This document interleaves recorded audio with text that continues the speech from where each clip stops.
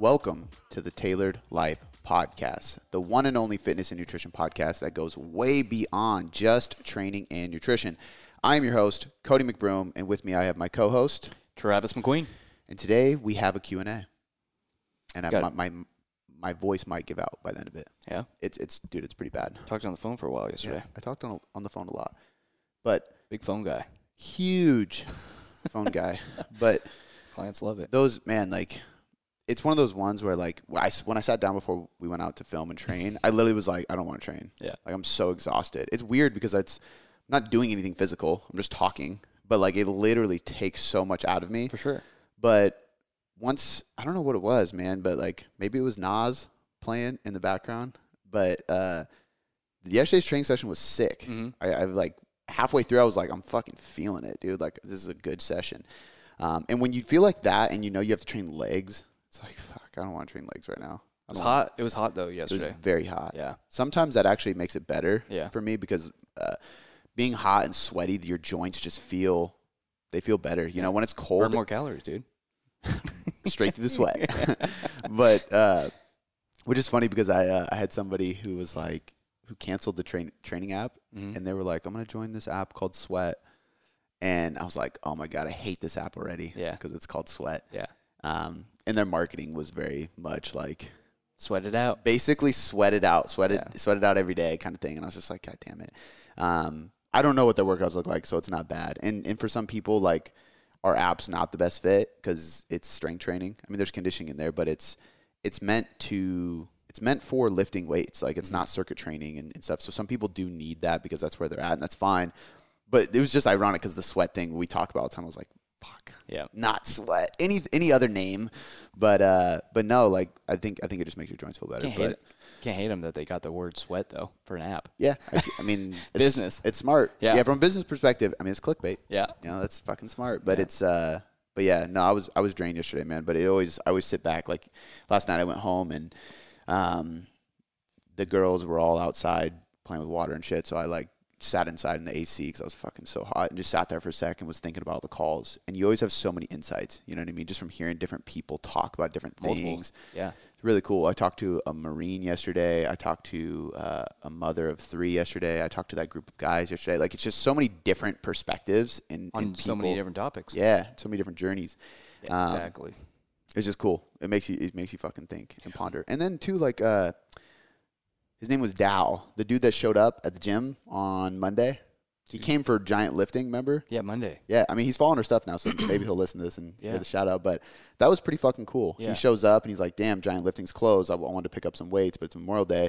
Sees us lifting and he's like, what the hell do you do? And I started talking to him and he's like, man, this is his friend was even like, dude, this is exactly what you've been like, Talking about. yeah, like, not dreaming about it. He didn't say dreaming, but basically, like, this is what you want to do. So I was just, like, letting him pick my brain, tell him a bunch of stuff. I was like, dude, follow me and ask me any question you want. I'm seeing if, because, like, in my past, I've ran into situations like that, and I've purposely, like, utilized, like, somebody opens the door of conversation when I was young in the game, I'm like, I'm fucking using that. Totally. Because I want you to remember me. I want you to help guide me. So I'm interested to see if I kind of want him to go out of his way, because it's like, I want to help the dude, you know, because he has a journey of fitness he wants to accomplish, and it's just cool, you know. It's not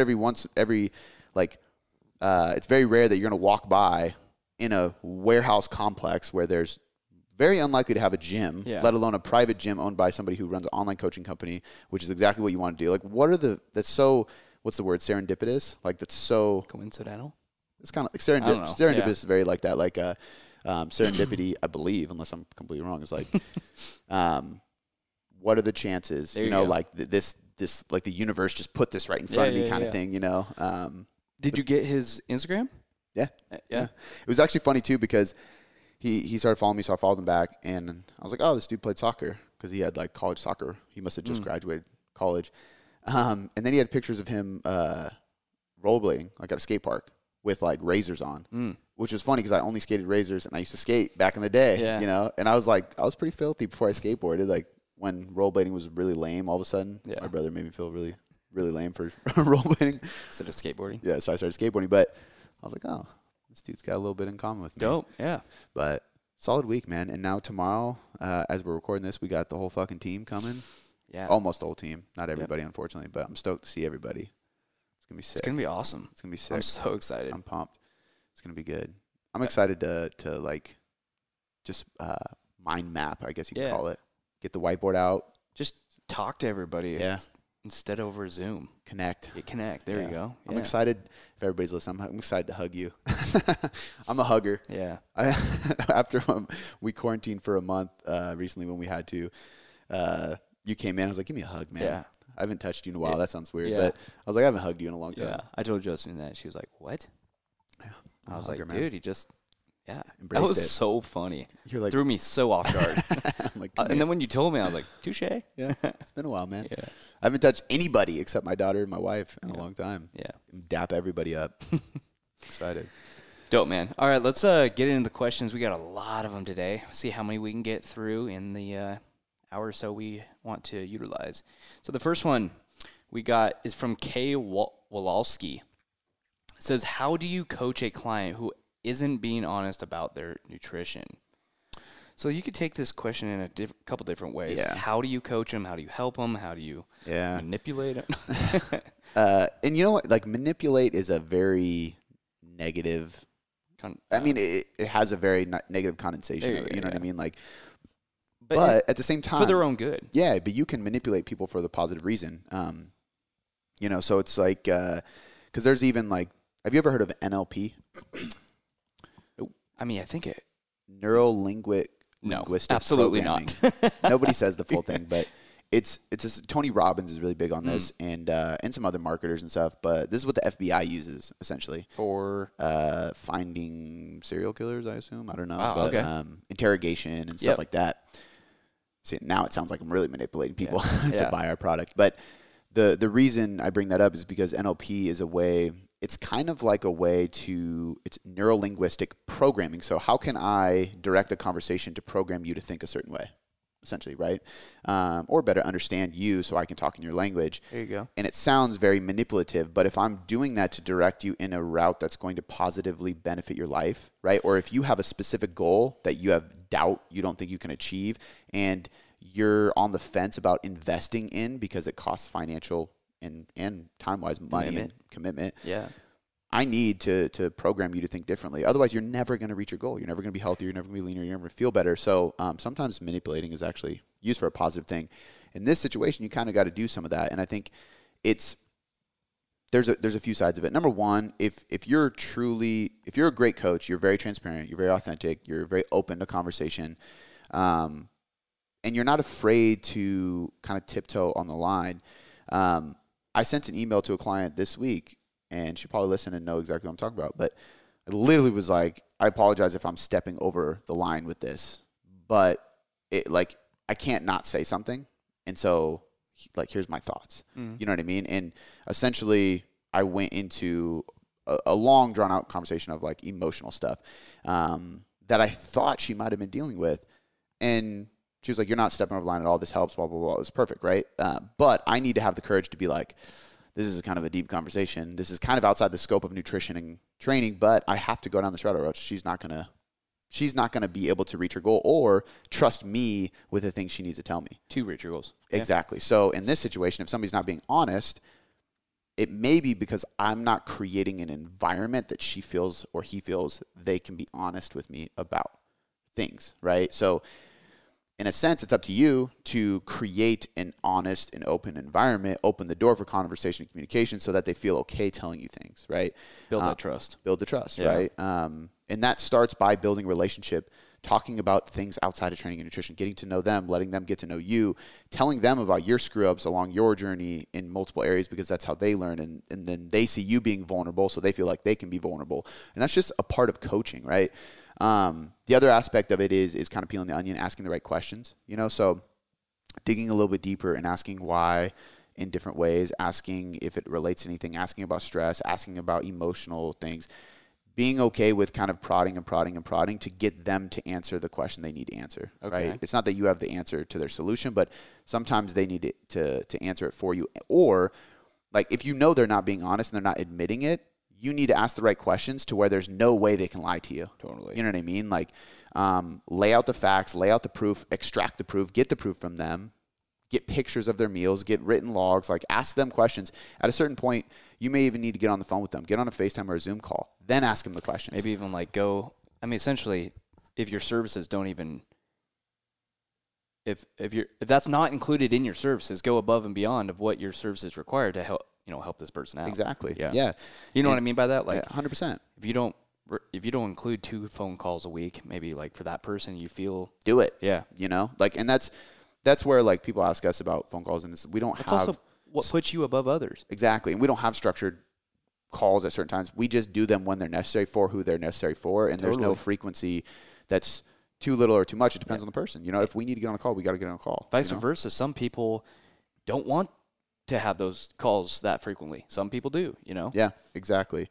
So getting on the phone with them, looking them in the eye, and then asking them, hey, like, how are you weighing your food? How are you tracking? How are you doing these things?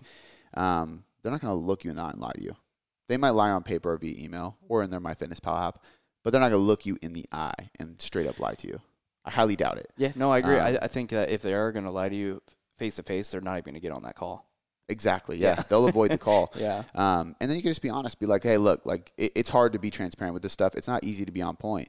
I'm just here to help you. Yeah. So like if you're not doing that, that's okay. There's no judgment here. And that's another thing. Creating an honest environment, create a non-judgment environment. If you're like toting your shit about like how perfect you are and how spot on you are with everything, you're not being vulnerable about your mistakes. How the fuck are they going to feel okay admitting their mistakes if you're this perfect model of a macro tracker and physique athlete? You know what I mean? It's not going to happen. They're comparing themselves to you, and they feel bad and guilty when they fuck up. But the reality is we all fuck up. Yep. And if you're a real human being that's coaching, you're not perfect.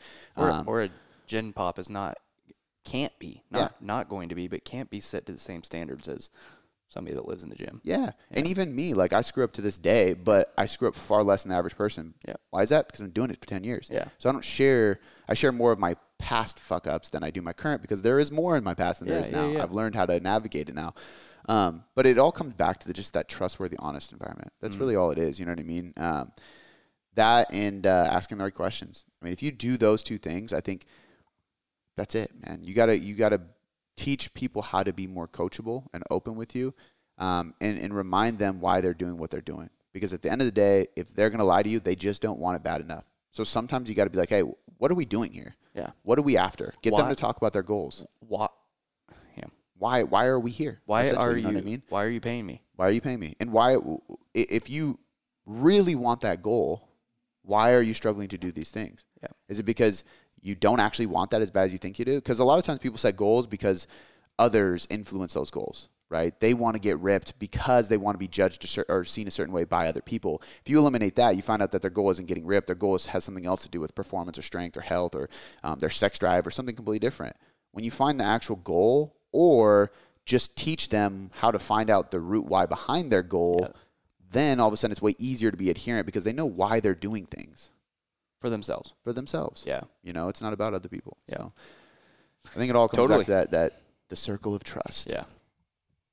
Love it, man. All right, let's go to question 2. We got from Diana K. Chi. Best ways to hold yourself accountable. I keep falling off track with macros, and I'm also in a cut. The best ways. Give us the quickest top 3 ways to keep yourself accountable.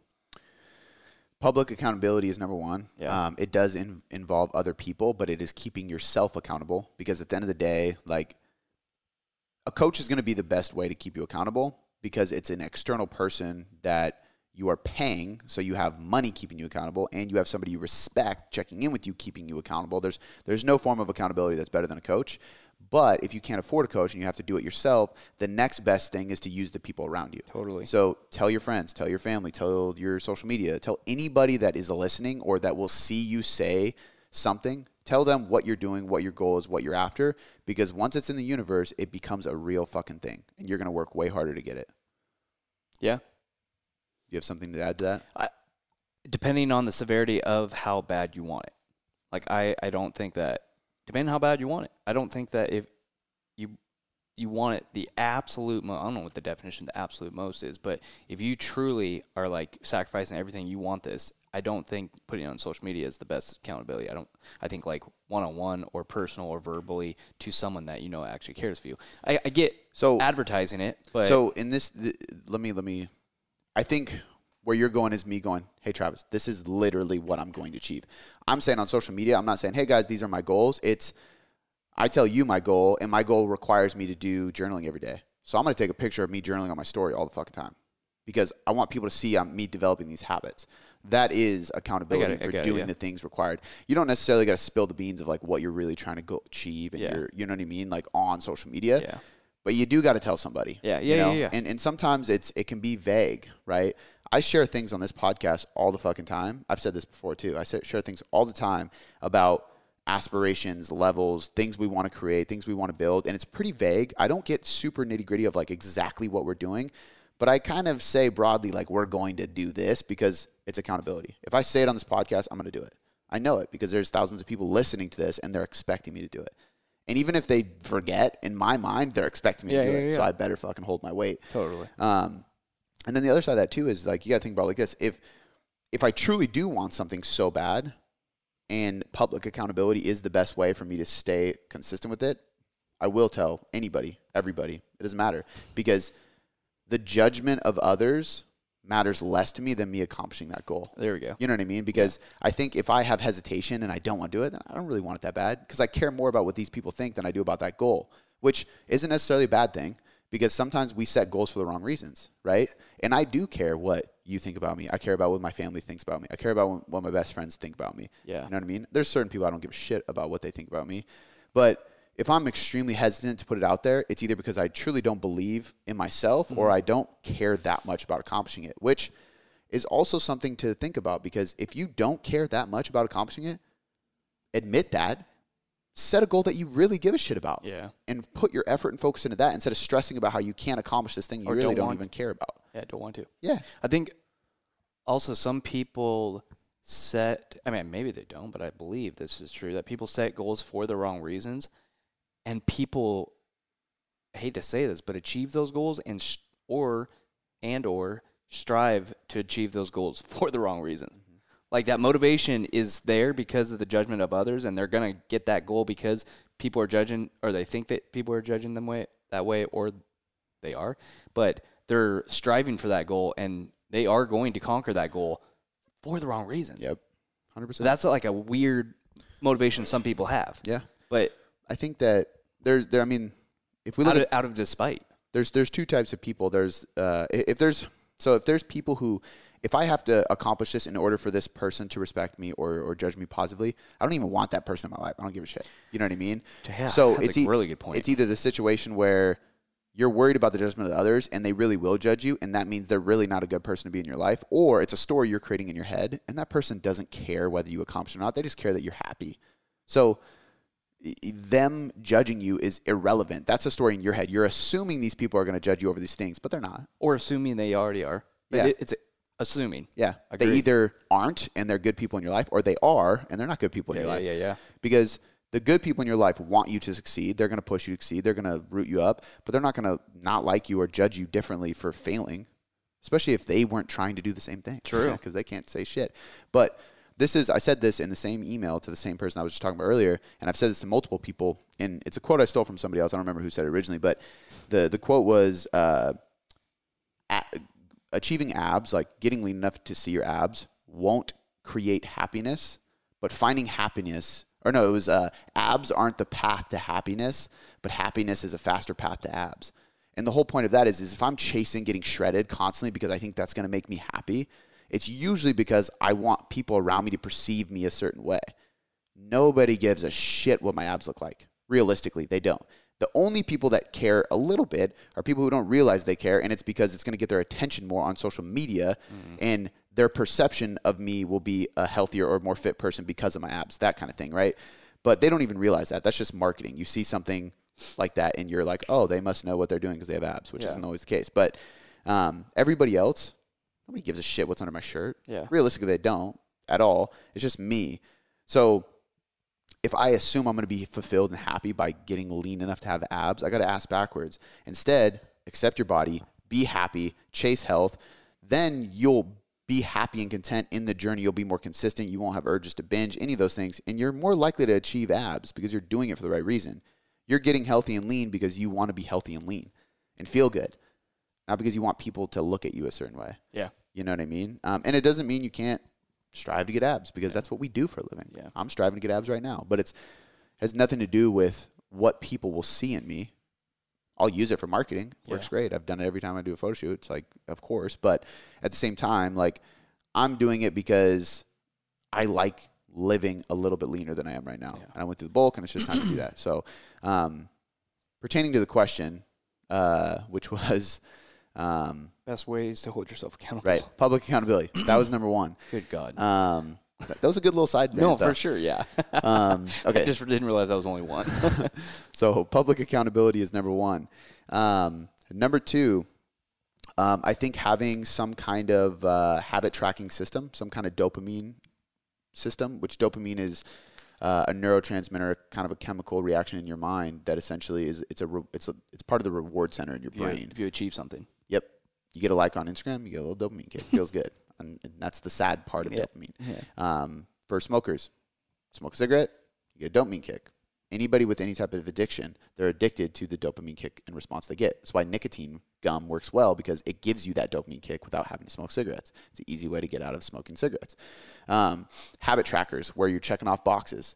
There's a dopamine response. When you do, this is why, I mean, you see me, I love checking things off my boxes, because if I have a to-do list and I mark them in red ink, I get a dopamine kick every time I accomplish something. It's like, it's so simple, but it's a reward.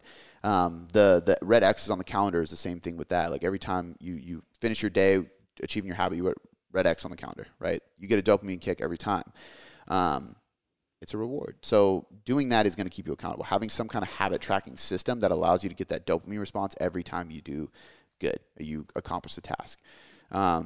And this even works in ways, this is another client example for a different client that we're actually talking about right now, trying to figure out a dopamine response to eliminate the current dopamine response. And that sounds weird, but if somebody is struggling to adhere to their diet and they binge on the weekends, or they have a cheat meal, or they go over their calories, or they eat too much sugar, they're doing those things because they get a little stressed out, or they have an emotional thing, or it's a hunger response, whatever. But as soon as they get a taste of that, they get that dopamine response. It's a sedation tool. It's why people go to food when they're sad. If you're addicted to drugs or alcohol or sex or porn or whatever, that's where you go, right? I got a dopamine response, I still kind of do, to be honest with you, from work. So like if I'm stressed or struggling or in a bad place or in a fight with my wife or anything, I'll go up in the office and work and create infographics, just anything, dude. It's just like, because I can control that, and it gives me instant feedback of like, you're doing good, buddy. Yeah. Give me a pat on the back. You know what I mean? So I want that response. Yeah. I really love that. That's a dopamine for you. It is. I mean, it's for my sake. It's a positive one. That's dope. But I mean, like people talk about runner's high. Yeah. I will never understand runner's high because I run for 5 minutes and I'm like, I hate this. You're also not them. I'm not them. I don't get a dopamine response from it. You know what I mean? Some people get that runner's high. And so I know. When they're stressed, what do? They go on a run. And some of them just don't stop. Well, that's the same thing as going to the gym. Yeah. Oh, absolutely. A lot of people have that. That's what before I was an entrepreneur, that's what it was for me. Yeah. Let's go work out. You know what I mean? Go do push-ups, go run hill sprints, anything. That's so weird. Everybody has a different one. Yep. And for somebody like me, like I used to party a lot and, smoke weed and do stuff like that. And those were my dopamine response. So for me, it was like working out was my healthy way of doing that. And so I was able to eliminate all that stuff. And I drink once a week or whatever, but I was able to do these healthier ways, which can also lead to a bad relationship with working out or food or dieting or burnout because you're training too hard. But the point being is, in the situation where, let's say you turn to food and you overeat because that's your reward, because that's your way of feeling better, and your sedation tool to give you that dopamine response is like, fuck this, I'm going to have a donut. So if it's like a fuck this, that's not a reward. It's not a reward, but it's part of the reward center of your brain. So the chemical, and I'm getting there. So I always call it a positive addiction. So a positive addiction would be the habit tracker, right? So like in a sense, like this is a very simplistic way of looking at it. But if you are in a bad place and you seek a donut to give you that dopamine kick, because it's a sedation, so it makes you feel better. It's the same feeling, chemically speaking, in your brain as a reward. What can you do to reward yourself for not taking the donut, right? So not having the donut requires more discipline, more willpower, more sacrifice, right? And grit. What can you do instead? Maybe it's chug a glass of water and go on a walk and then check off a box that you fought the urge again. But when you check off that box because you just did a 10-minute walk and chug a glass of water instead of taking the donut or the cookie or whatever, you get a dopamine response for that. Now you're creating a positive addiction loop to something that allows you to stick to your goals. And eventually you just don't do that. Instead, you just have a daily habit of chugging a glass of water and going on a walk and checking off a box. It sounds simple, but once you can do it once and you can kind of trick your brain, then all of a sudden it becomes more positive. In the past, we would do this with things like that, but we wouldn't tell them what's going on. We would just say, hey, like if you get that urge, all I want you to do is go on a walk, chug a glass of water. If you still feel like you need that donut, go have the donut. But if you don't, check off this red box. And we're just going to see how many times we can do that. Once they see 3 in a row, they don't want to fucking break that streak. Yeah. Because they get a dopamine response from the consistency, right? And now you're like, fuck yeah, I'm going to knock out 30 days. Set up a reward for yourself at the end of 30 days. I'm going to buy a new pair of jeans, new belt, new shirt, whole new outfit because I'm 10 pounds lighter. Yeah. You know what I mean? So now, if at the end of the day, now I just tell people like, hey, this is actually what's happening hormonally and neurologically speaking. Like we're creating this positive dopamine response. But you can do this with anything. It's like, I want to make more money. Okay.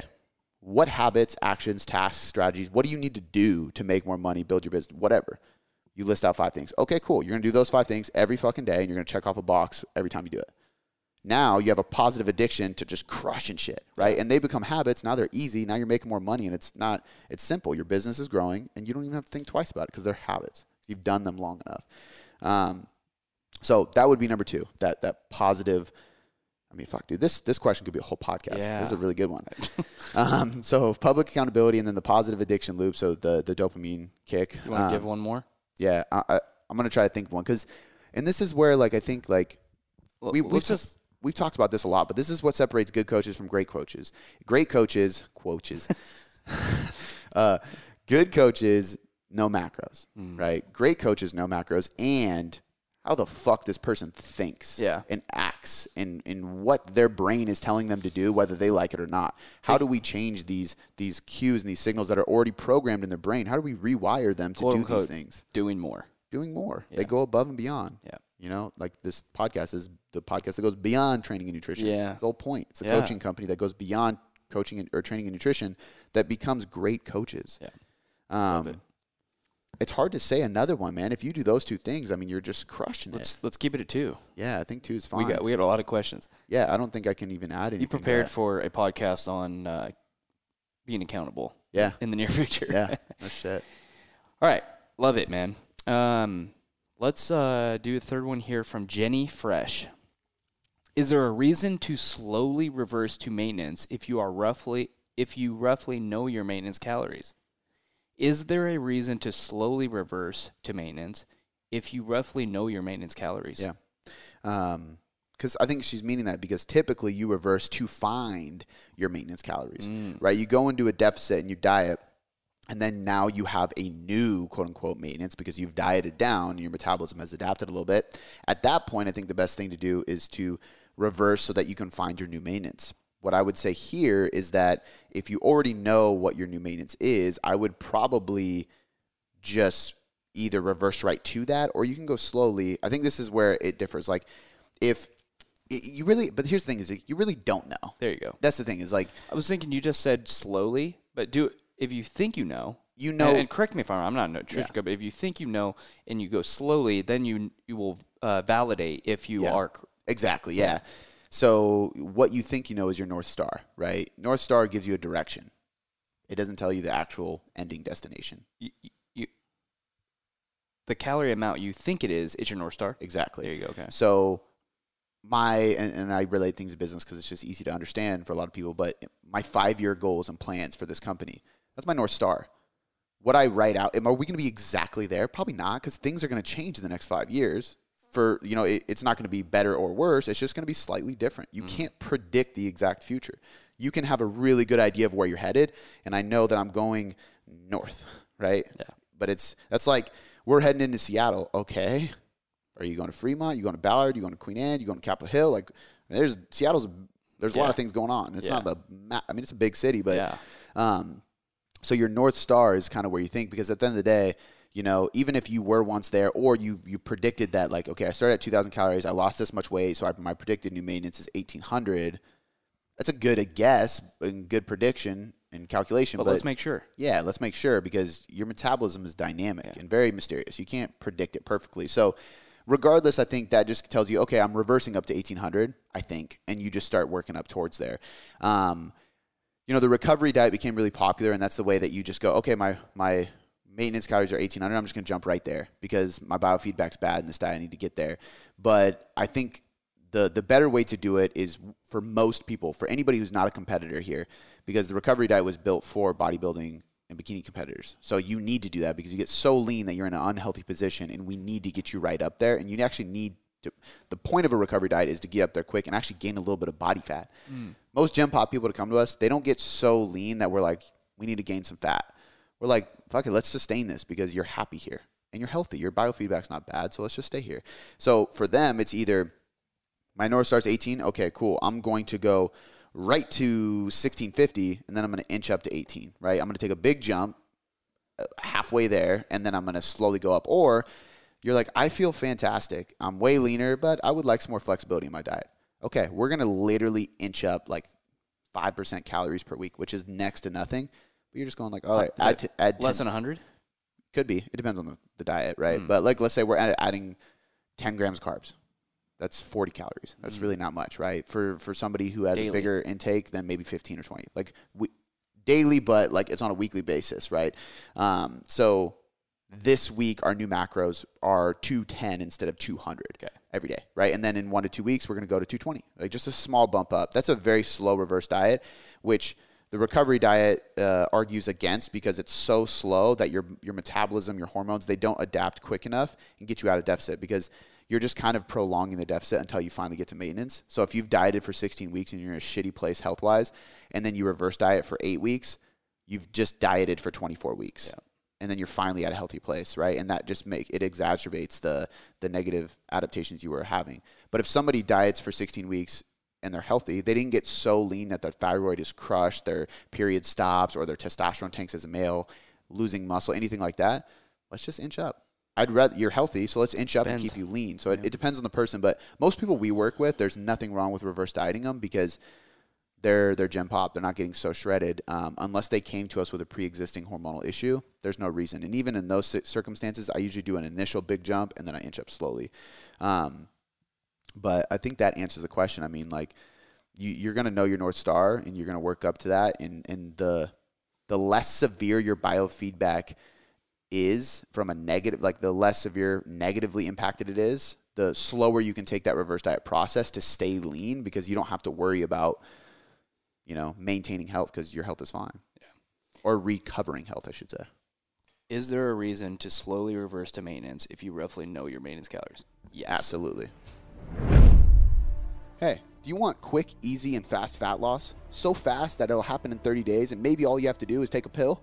Well, you're shit out of luck because it's not going to happen. It takes hard work and patience, which is one of the reasons why I love Legion Supplements. They are open and honest about their marketing, and on the front page, they tell you that supplements don't overrule training and nutrition, but they do supplement a good diet and a good training program. So if your training's dialed in, your nutrition is on point, and you want to get that upper edge and take things to the next level to get the best results possible for your body and performance, check out Legion and save 20% today by heading to buylegion.com/boomboom. Now, let's get back to the episode. We got next one here. Shan Sharger. After a night shift, I can only sleep for about 4 to 5 hours, but I still like to get a workout in. Do you have any suggestions for sleep recovery and getting the most I can out of workouts when I feel low energy of drained? Anyway. So they work night shifts. Yep. And so this is hard too, because what I would ask you is how many shifts do you work a week? You know, are you working a daily night shift, or are you working like swing shift where you work night shifts every other week? Like, you know what I mean? There's so many different scenarios, and this is where it's hard too, because like when directly coaching people, it changes often, because we've worked with cops where it's like they're working nights, next month they're working days. Yeah. Which I hate that they do that. It makes no sense to me. Like, you got to be alert. Yeah. so stick to a sleep schedule, Yeah. right? I mean, obviously, nothing I'm going to say is going to change the way it's done, yeah, but yeah. like it's so hard on their body Yeah. to switch, right? If they get used to nights, it's not great for them. Eventually, they'll get more used to it, and it won't be as bad. And at least they can adjust energy and stuff, and you can adjust their training, nutrition. But then just to flip it right back, it's like, fuck. Horrible. It takes a lot of time just to get used to it. Yeah. So, like, that's brutal. But I will say, when I was working at Boeing, when I first got hired, for the training process, like, for at least in the IT networking, you do different tasks and different things within networking on different shifts because not a lot of people work graveyards, so we take down the network and all that stuff. But anyway, well, during the training process, they started you on swing, which was 3 p.m. to midnight, and you did that for 2 weeks, and then you did graveyard, which is midnight to 7, and then 2 weeks later you go to days and you do that for 2 weeks, and then they say, all right, you're going to be on this. But that 6 weeks. Oh, it's brutal. Oh my God. I can imagine. I was falling asleep like just random times, just like. Oh yeah, especially because it probably takes a few weeks just to get used to it. Absolutely, and then you finally adjust, or then you switch it again. Yeah. So yeah, it depends. I think that like the thing I would say is like when I work with like nurses and they work like 310s or 410s, whatever. Usually it's like, hey, you're not training those days, and we're gonna train the days that you don't work. Yeah. And it's just like you get 3 rest days in a row, and then you have 4 training days in a row, or vice versa. You know what I mean?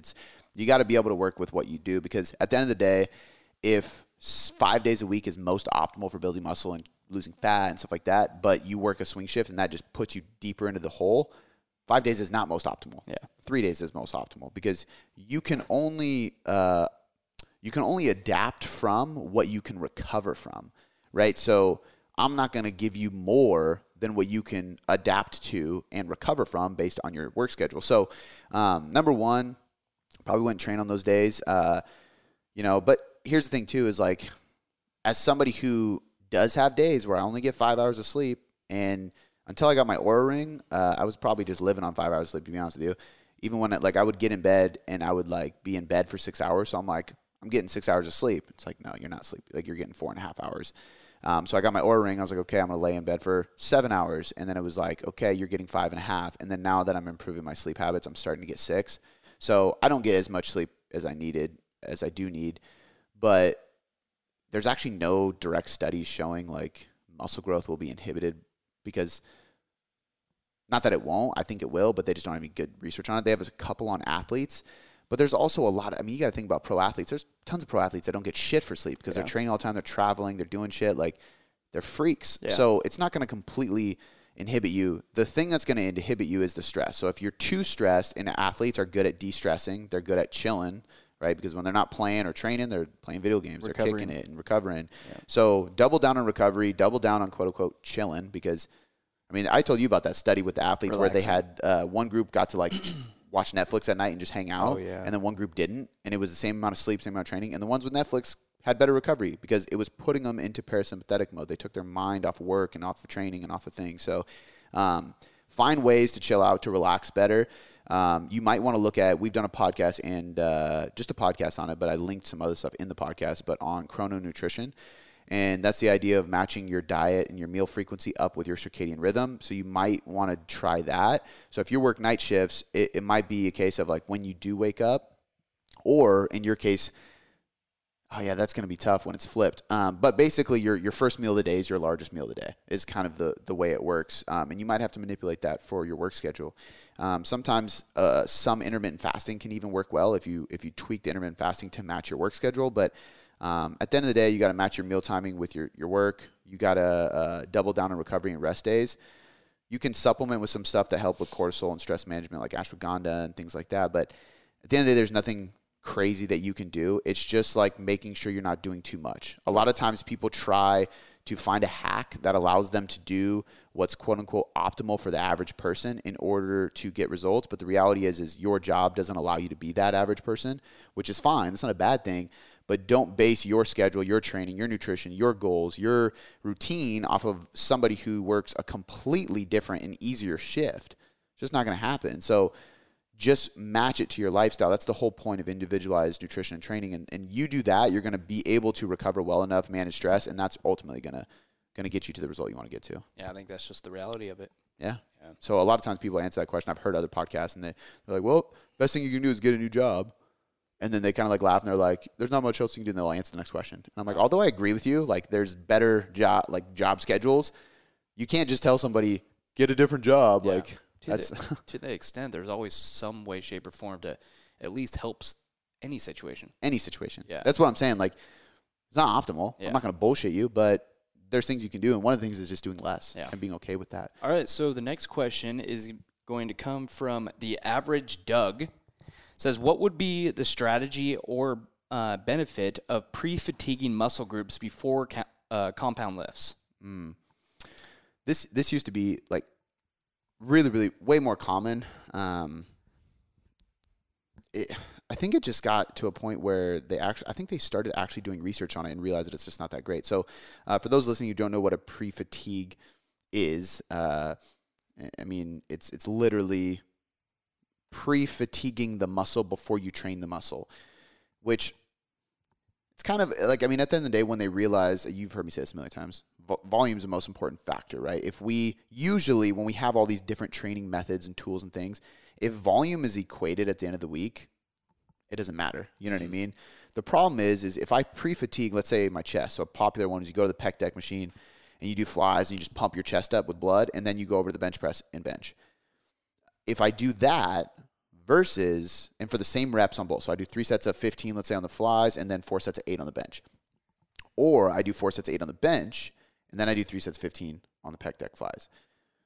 The difference is going to be that although the sets and reps are the same, the load used is most likely going to be less on the pre-fatigue set, because if I fatigue my chest and then I go over to the bench press, I'm not likely to do as much as I possibly can. I probably won't be able to lift as much for 8 reps because now my chest is tired. Literally, it's fatigued. Yeah. And if I did it the reverse, I'd probably bench a little bit heavier. And when you go into the pec deck after doing bench, yeah, it's going to be more difficult, but you're probably going to be able to do the same amount of weight. And even if you weren't, the relativeness of that load is just, it's lessened because you can bench way more weight than you can pec deck fly. You know what I mean? So it's not going to translate the same. So what ends up happening is by not pre-fatiguing, I actually end up doing more total volume technically. If we look at sets times reps times load, Comes out to be the same. Comes out to be more if I don't pre-fatigue. Okay, yeah. Right? Even though my sets and reps were the same, the load used, and that is going to lead to total tonnage. So a lot of times it's not as beneficial. The other thing is they started doing studies where they would go like, okay, I'm going to do pec decks before bench. And when they go to do the bench, their triceps and delts were more active, which makes sense. Your chest is tired, so your secondary muscles are going to fire a little bit more, which means, number one, you might not do as much volume and total load, or maybe you do, but it's directed to a different muscle. So you're not directly targeting what you want to target. It's like if you're trapped, like you just blast your traps, or you try to do too heavy of dumbbell curls, you end up shrugging the dumbbells a lot when you're doing curls, and you're just training your traps a ton instead of curling, right? Or if I'm swinging back, now I'm using my spinal erectors to lean back and get the dumbbell up. Whereas if I just did strict curls when they weren't fatigued, I'd be able to get more biceps. So the purpose, quote unquote, of pre-fatiguing was to bring more blood flow essentially vasodilation. So just create a bigger pump and hydration, oxygen, blood into the muscle and then train it. And the thought was if there's more blood present, there's more tension, and that'll lead to more growth. What we realize is tension matters less than volume. So although tension is good because then you're directing the adaptation of what you're trying to do, it doesn't overrule the key principle of volume total. So there's not a real good point. Pre-fatiguing, to me, done more intelligently, is done by pre-fatiguing muscles that support joints more effectively for the compound lift. So example of this is pre-fatiguing your hamstrings before you do a squat. The squat is quad dominant. So you're not pre-fatiguing your hamstrings so that you can hit more hamstrings during your squat. Yeah. You're pre-fatiguing your hamstrings so that you're hitting your quads more on the squat because your hamstrings are tired. So now you go to squat, you're more quad dominant. And there's no study on this, but I mean, ask any strength coach that has experience. When you do a bunch of leg curls before, the blood flow in your hamstrings and the hydration, lubrication around your knees, you just feel better. You can squat deeper. Your knees don't hurt as much, create more tension. You just have a better squat. Yeah. So you're pre-fatiguing just to benefit the movement and directly target the muscle you want. Another example would be doing rows or face pulls before a bench press or overhead press. those muscles have nothing to do, like, I mean, I shouldn't say nothing. Those muscles aren't the muscles you're trying to direct tension to when you're doing a bench press. Your chest is.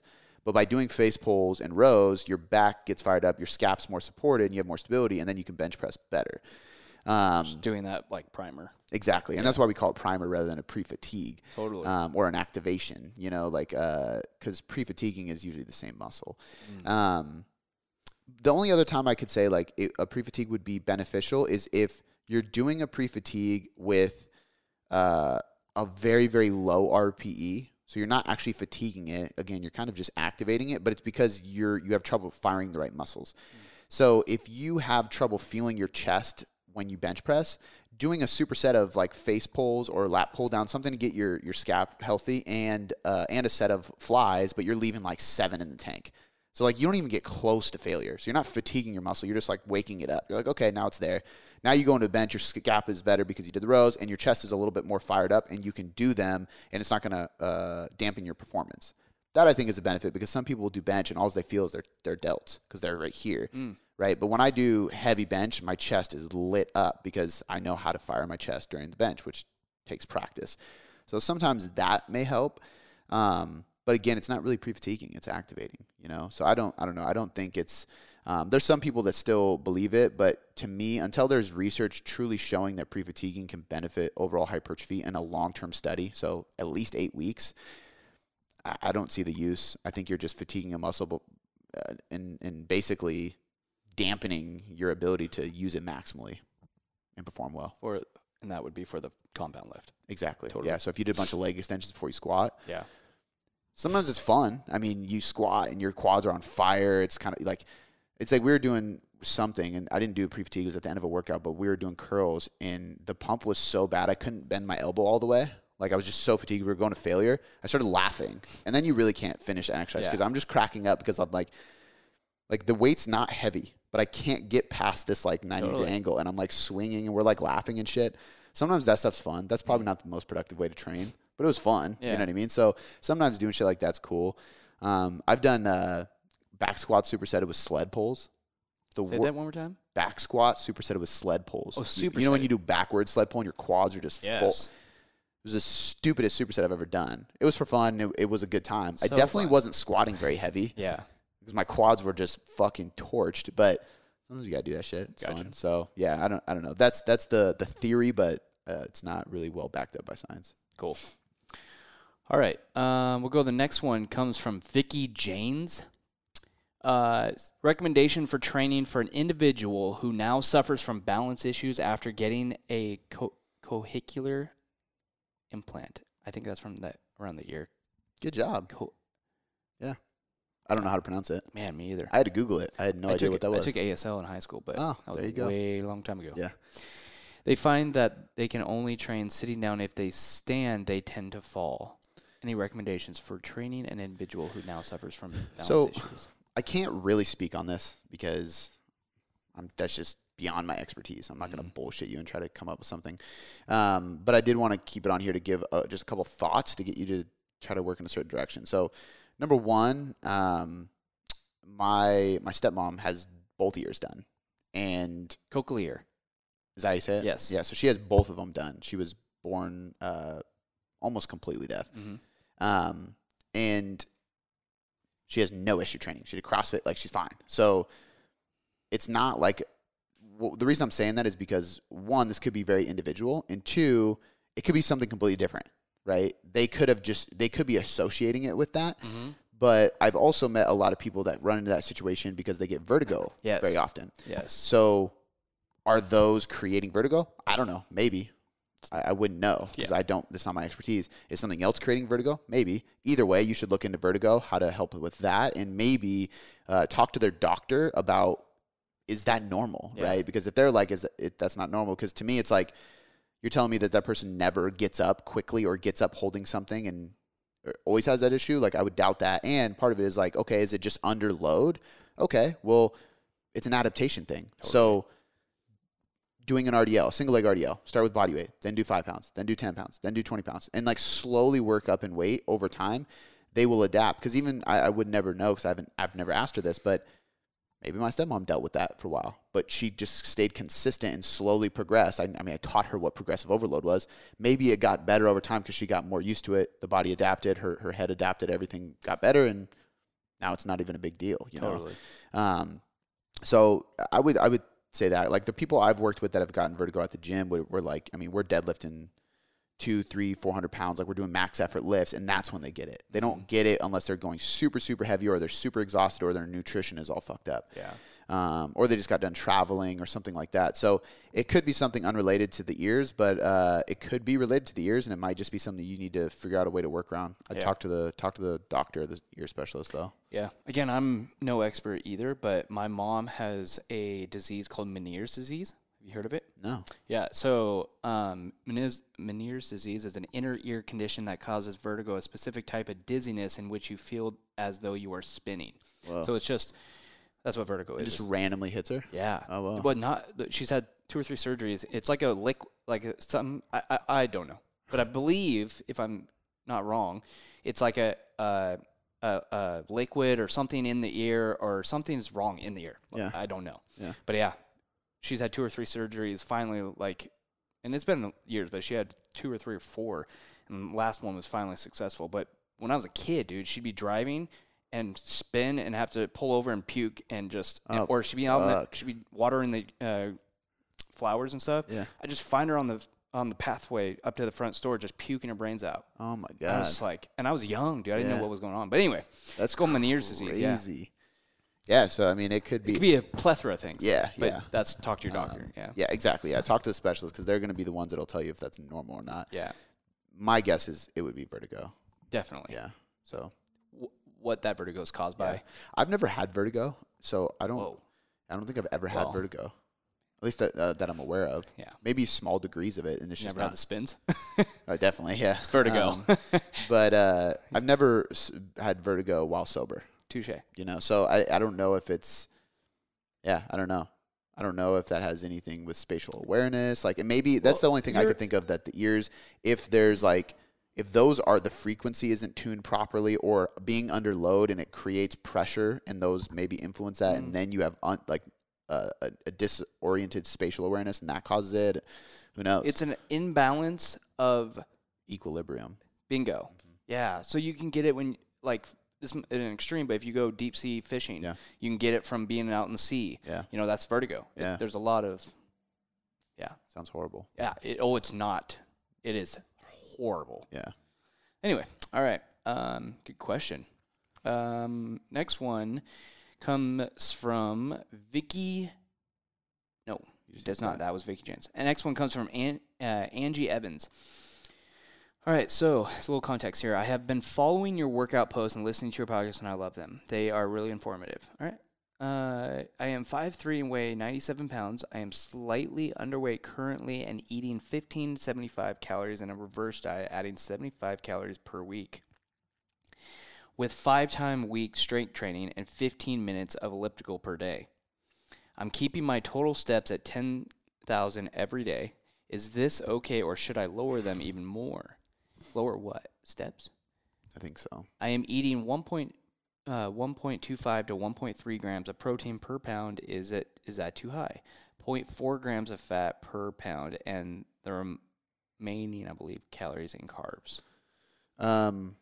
Okay. Generically speaking, 1.2 to 1.3 grams is safe. Mm-hmm. For protein, not always necessary. How much did she say her weight was? 97 at 5'3". 97 pounds? Mm-hmm. 1.2, 1.3 is totally fine. Yeah. That's you're going to be totally fine with that. 0.4 is fine, but I'd probably bring it up a little bit if I can for fats, just because you're really light. I will go as low as 0.3 with some people, but it's because they have more body mass. When women start getting close to the 100-pound mark or less, that's when my calculations are all disoriented. It's just because even 0.4 of that is like 35 to 40 grams at most, and that's pretty damn low. Yeah. Technically, from a hormonal perspective, you'll be fine. But flexibility-wise, it's just fucking tough. I've done a diet on 40 grams of fat, and I was fine. It was like I had enough calories and carbs, and I ate the right types of fats. I didn't have hormonal issues because of it. At least, it's not like I get my blood work done that much, but I didn't feel any significant effects from it.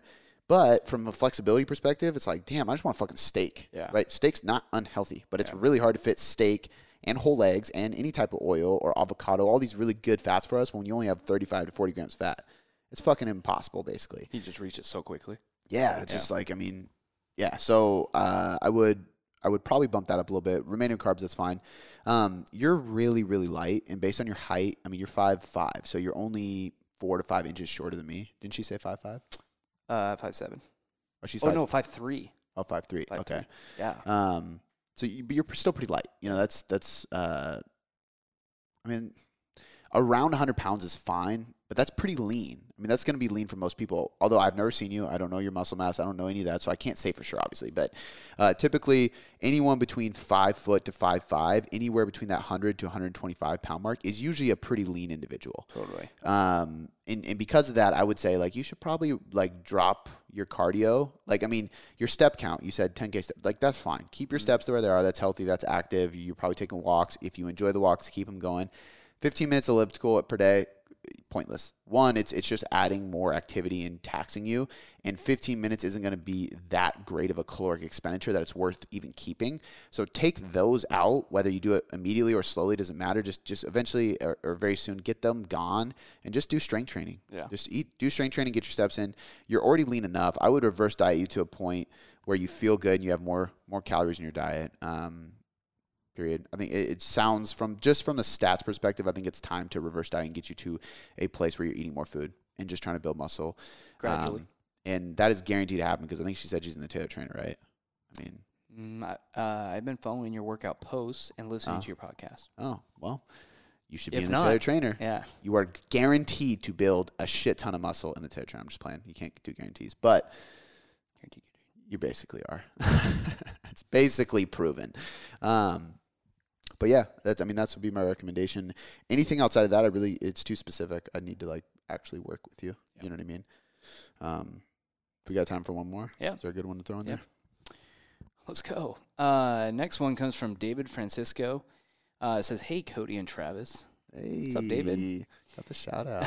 Could you go in depth into biofeedback for fatigue? Sure, Cody could. I heard you list what to look out for. Example: sleep, willingness to train, sex drive, etc. But not a lot on how to look at them. What specifically are the things we should look out for, or behaviors or feelings we have that are signals we are fatigued and something needs to be done? And it wouldn't hurt to hear what can be done about it besides implementing a deload. So, go for it, Cody. There's a few parts here to break down. I'd love to get your thoughts on tracking biofeedback first, Travis.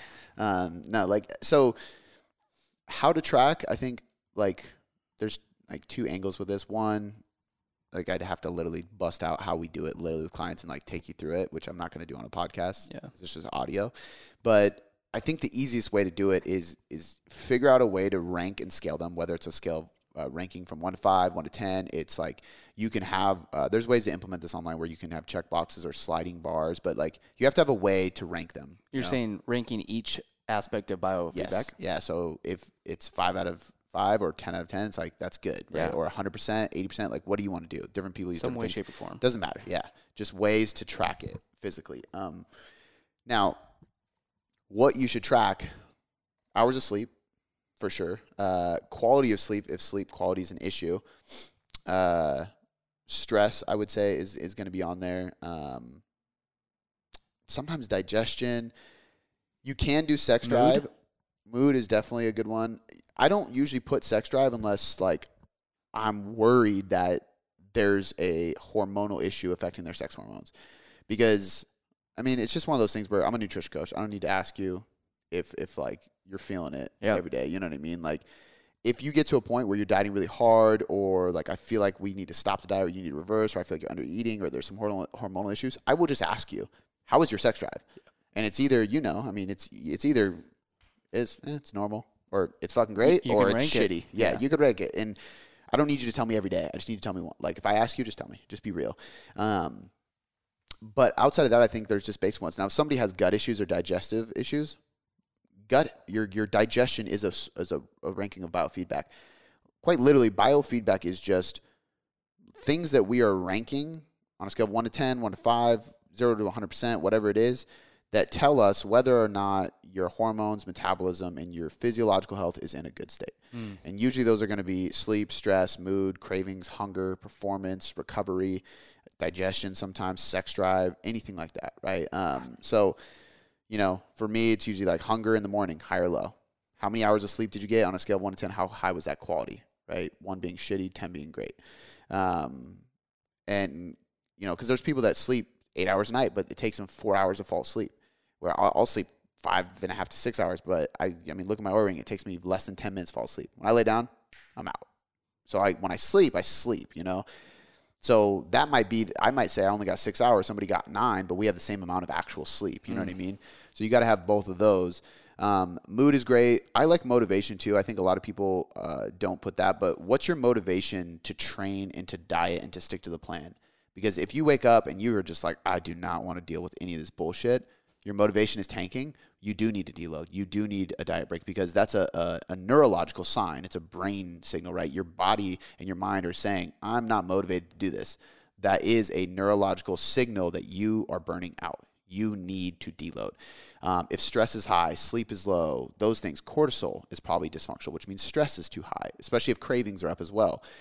If hunger is really high, it's not a bad thing. It just means your metabolism is working, If you're in a diet and you're hungry, I just want to instill willpower and figure out ways to work through it, because it's not a bad signal. If you're dieting and your hunger is super low and you're just not hungry all the time, and I'm looking at your calories, I'm like, how the fuck are you not hungry?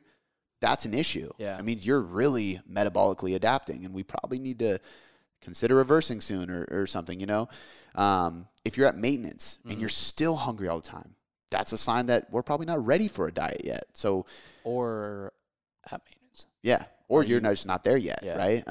So it depends on a lot of those things, but those are the main ones that I would be tracking, and those are the reasons why I would track them. And I mean, that's also the third question was how do you know what to look for? That's what you look for.